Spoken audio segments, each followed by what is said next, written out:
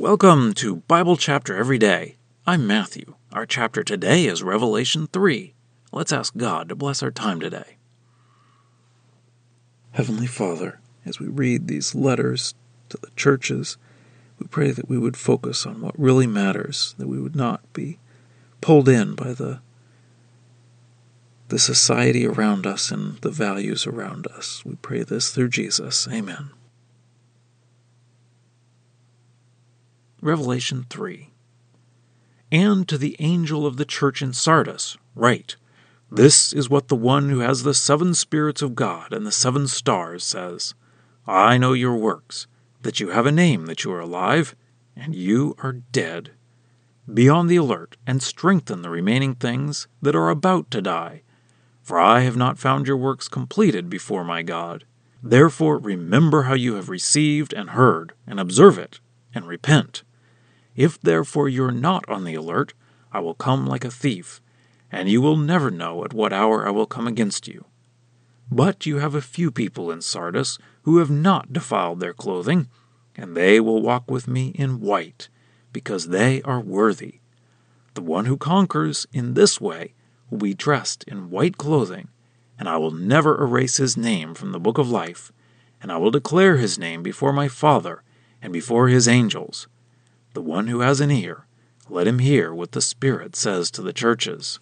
And to the angel of the church in Philadelphia write, This is what the Holy One, the true One, the one who has the key of David, the one who opens and no one can shut, and who shuts and no one can open, says, I know your works. Behold, I have put before you an opened door, that no one is able to shut, that you have a little strength, and have kept my word, and did not deny my name. Behold, I am causing those of the synagogue of Satan, the ones who call themselves Jews and are not, but are lying, behold, I will make them come and kneel down before your feet, and acknowledge that I have loved you. Because you have kept the word of my patient endurance, I also will keep you from the hour of testing that is about to come upon the whole inhabited world, to put to the test those who live on the earth. I am coming quickly. Hold fast to what you have, so that no one may take away your crown.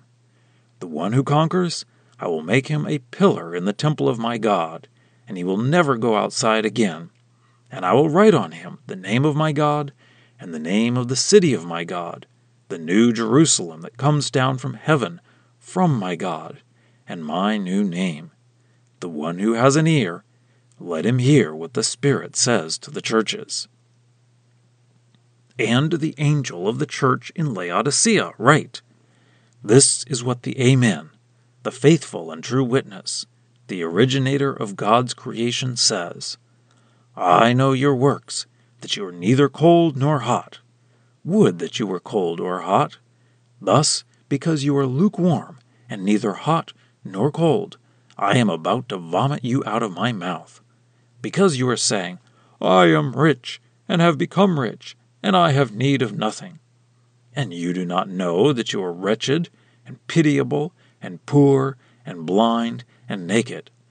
I advise you to buy from me gold refined by fire, in order that you may become rich, and white clothing, in order that you may be clothed, and the shame of your nakedness may not be revealed, and eye salve to smear on your eyes, in order that you may see. As many as I love, I reprove and discipline. Be zealous, therefore, and repent. Behold, I stand at the door and knock.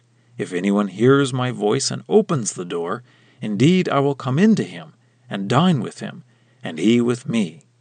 The one who conquers, I will grant to him to sit down with me on my throne, as I also have conquered, and have sat down with my Father on his throne. The one who has an ear, let him hear what the Spirit says to the churches. Well, that's the reading. Let's dig in. In chapter 2, we started the letters to the 7 churches, and this chapter finishes those letters. Each letter follows the same pattern, starting with an attribute of Jesus from chapter 1. The letter to Sardis is the 5th letter, and Jesus doesn't have anything positive to say about the church. He says that they have a name that they are alive, but actually they are dead. So Jesus says they need to wake up and repent. Sardis had been a powerful city in the past as the capital of Lydia, and had an acropolis that had the reputation for being secure, even though it had been destroyed by enemy armies multiple times. So perhaps Jesus is referencing that when he talks about how they have a name, but they aren't living up to it, and how they need to be alert. We are also reminded of what Jesus said in his parables about staying awake until his return. Jesus does say that there are a few people in Sardis who are doing what is right. He describes that as clean clothes, and he promises them white clothing. That symbolizes purity as well as victory. Jesus also promises not to erase the names of those who conquer from the book of life. That book will show up later in Revelation as well. The sixth letter is to Philadelphia, and if you remember that the two churches that didn't have any negative things against them were the second and sixth letters, you have been looking forward to this one. For the attributes of himself, Jesus mentions that he is holy and true, and he has the key of David, and that when he opens or shuts things, no one can change that. In chapter 1, Jesus said that he had the keys to death. Jesus says that he is putting an open door in front of this church. It seems that they have been persecuted, but did not give in. Jesus calls the Jews in that city the synagogue of Satan, and says they aren't really Jews. So Jesus says the suffering is coming to an end, and the Jews are going to acknowledge that the Christians are loved by Jesus. And he says they aren't going to have to go through an hour of testing that everyone else is going to have to go through. Perhaps he's referring to the plagues that will be described later in the book. The city of Philadelphia was known for its earthquakes, but Jesus promises that the one who overcomes will be a pillar in God's temple in the New Jerusalem that will appear toward the end of the book. And finally, Laodicea. Laodicea doesn't get any praise. Jesus starts by calling himself the faithful witness, which was also stated in chapter 1. He also says he is the originator of God's creation. That word originator could be translated beginning or source. Jesus says Laodicea was lukewarm, and so they were disgusting to Jesus. Laodicea didn't have a good local water supply, so they had to pipe their water in. So by the time it got to the city, it was lukewarm, and perhaps Jesus is drawing on that. We can understand.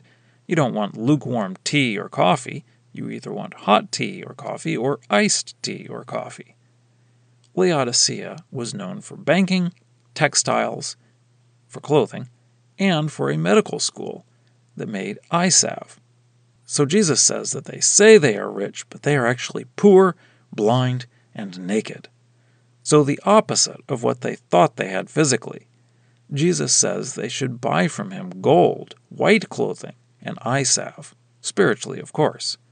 Jesus says he loves them, so he is reproving them, but they need to listen and repent. Jesus is knocking at the door, and if they will just open, he will come in and eat with them. Eating together has always had the idea of being in unity and fellowship. Jesus says that those who conquer will get to sit with Jesus on his throne. And now for a deeper dive. Maybe I'm just speaking of myself, but what I have seen in songs at least about the idea of Jesus knocking has been that he is asking non-Christians to let him in. The idea of, let Jesus come into your heart so you can be saved. But it isn't the door of people outside the church that Jesus is knocking at. It is the people of the church of Laodicea, people who think they are already saved. I think the idea is that we need to keep letting Jesus in. This isn't a one-time thing, but we need to continually listen to Jesus' reproof and continually repent. It is interesting how Jesus makes reference to things in their local area in these letters. We absorb so much of our culture that we don't even realize, and that has a tremendous danger. We tend to think that what we see around us is right and then try to make the Bible fit that pattern, rather than being separate from the society we are in.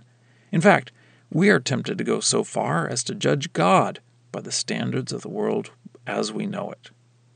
For example, In the current culture I am in, slavery is considered one of the worst evils. Probably that is because we exalt the individual in our culture rather than the nation or the community. So we look down on the references to slavery in the Bible. We tend to think those people were uncivilized and we are much better today. Of course, the history of the abolition of slavery involves a lot of people who changed their minds based on the teaching of Jesus. But then we see the teaching about marriage and divorce, how God hates divorce, and we try to come up with every exception to that because divorce is so commonplace in our society, and our society is suffering terribly because of that. In fact, some have argued that the destruction of the family has always preceded the destruction of the world powers in the past, and we are just repeating that same pattern. But regardless of if this indicates the destruction of the current world order, it should bother us if we are really in Christ's kingdom. Instead of taking our morals and values from our culture, we need to take our values and morals from Jesus. That is hard. I don't have an easy fix. It will take filling our minds with God's ways from the Bible and putting them into action in our lives. It takes time and effort. It takes endurance. But through Jesus, we can conquer. Scripture quotations are from the Lexham English Bible. Copyright 2012, Logos Bible Software. Lexham is a registered trademark of Logos Bible Software.